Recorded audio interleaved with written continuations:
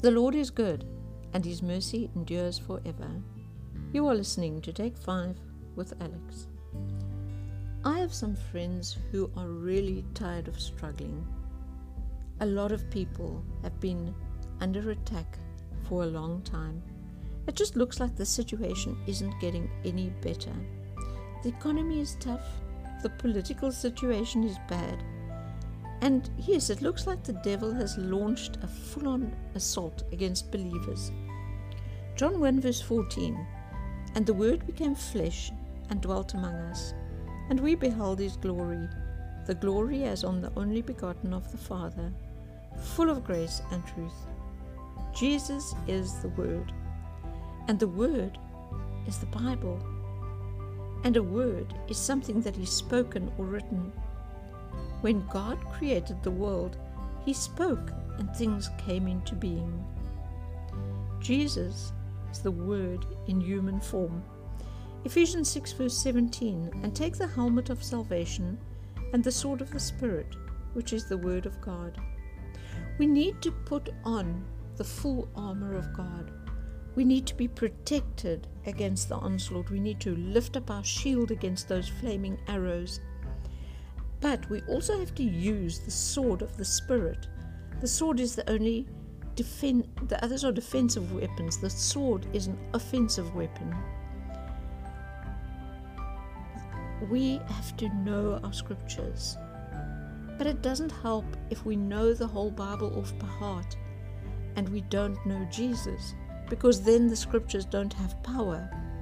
The only way the scriptures have power is if we actually have a day-to-day walking relationship with Jesus. Psalm 119 verse 105, "Your word is a lamp unto my feet and a light to my path." We need to use God's word as our guide, as the light on our path. It's like you're walking along with a torch and you're shining the torch and you can see where the right way is to go. That's like the Bible. The Bible tells us what the right way is. Now I realize everything in the Bible is old, very old, thousands of years old. But in all these thousands of years, human nature hasn't changed. The issues, the challenges, and the questions that people have are still the same. Cain was jealous of Abel. People were so lawless that God got Noah to build an ark, and He wiped the rest out with a flood. Abram lied about Sarah being his wife and had a child by someone other than his wife. Jacob cheated Esau, and Joseph's brothers sold him to slave traders. And that's just a few highlights out of the first 37 chapters of the Bible. Doesn't it sound a lot like every other soap here on TV? Believe me, the Bible really does have all the answers. John 10 verse 10, "The thief does not come except to steal and to kill and to destroy. I have come that they may have life and may have it more abundantly." The devil is our enemy. There's no midway when it comes to good and evil. The devil is bad and he wants us dead. He isn't going to be nice to us when we get into his territory. We cannot afford to be Sunday Christians and then run our lives and our businesses like the world on the other 6 days.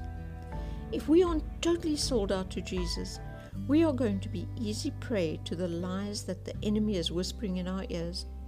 He wants to steal our families, our finances, our integrity, everything that we have. And when he has all those things, he's going to try his level best to kill us.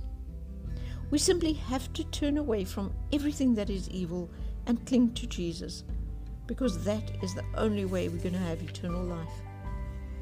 Proverbs 18 verse 10, "The name of the Lord is a strong tower. The righteous run into it and they are safe." Jesus is the name above all names, and when we are in any trouble, we need to call out to Him. If we have questions about how to live, He is the one to ask. If we have trouble, we can expect Him to give us the best advice. Okay, so I'd like to sum it up as follows. The way we can fight the devil is by using the Word and our words out loud. We have to confess scriptures over our situations. Then we can expect victory. When Jesus was tempted by Satan in the desert, Matthew 4 verse 1 to 11, he overcame the enemy with the words from Scripture. We have to follow his example and find Bible verses that are relevant to the situations that we are in. And then we have to speak them.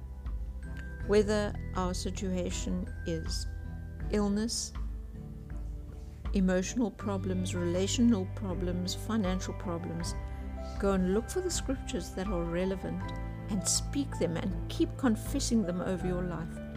Spoken words have so much power, and the spoken word is the power that we have been given over our enemy.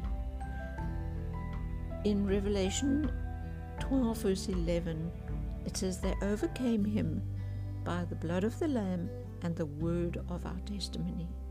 Find your verses today and start speaking them.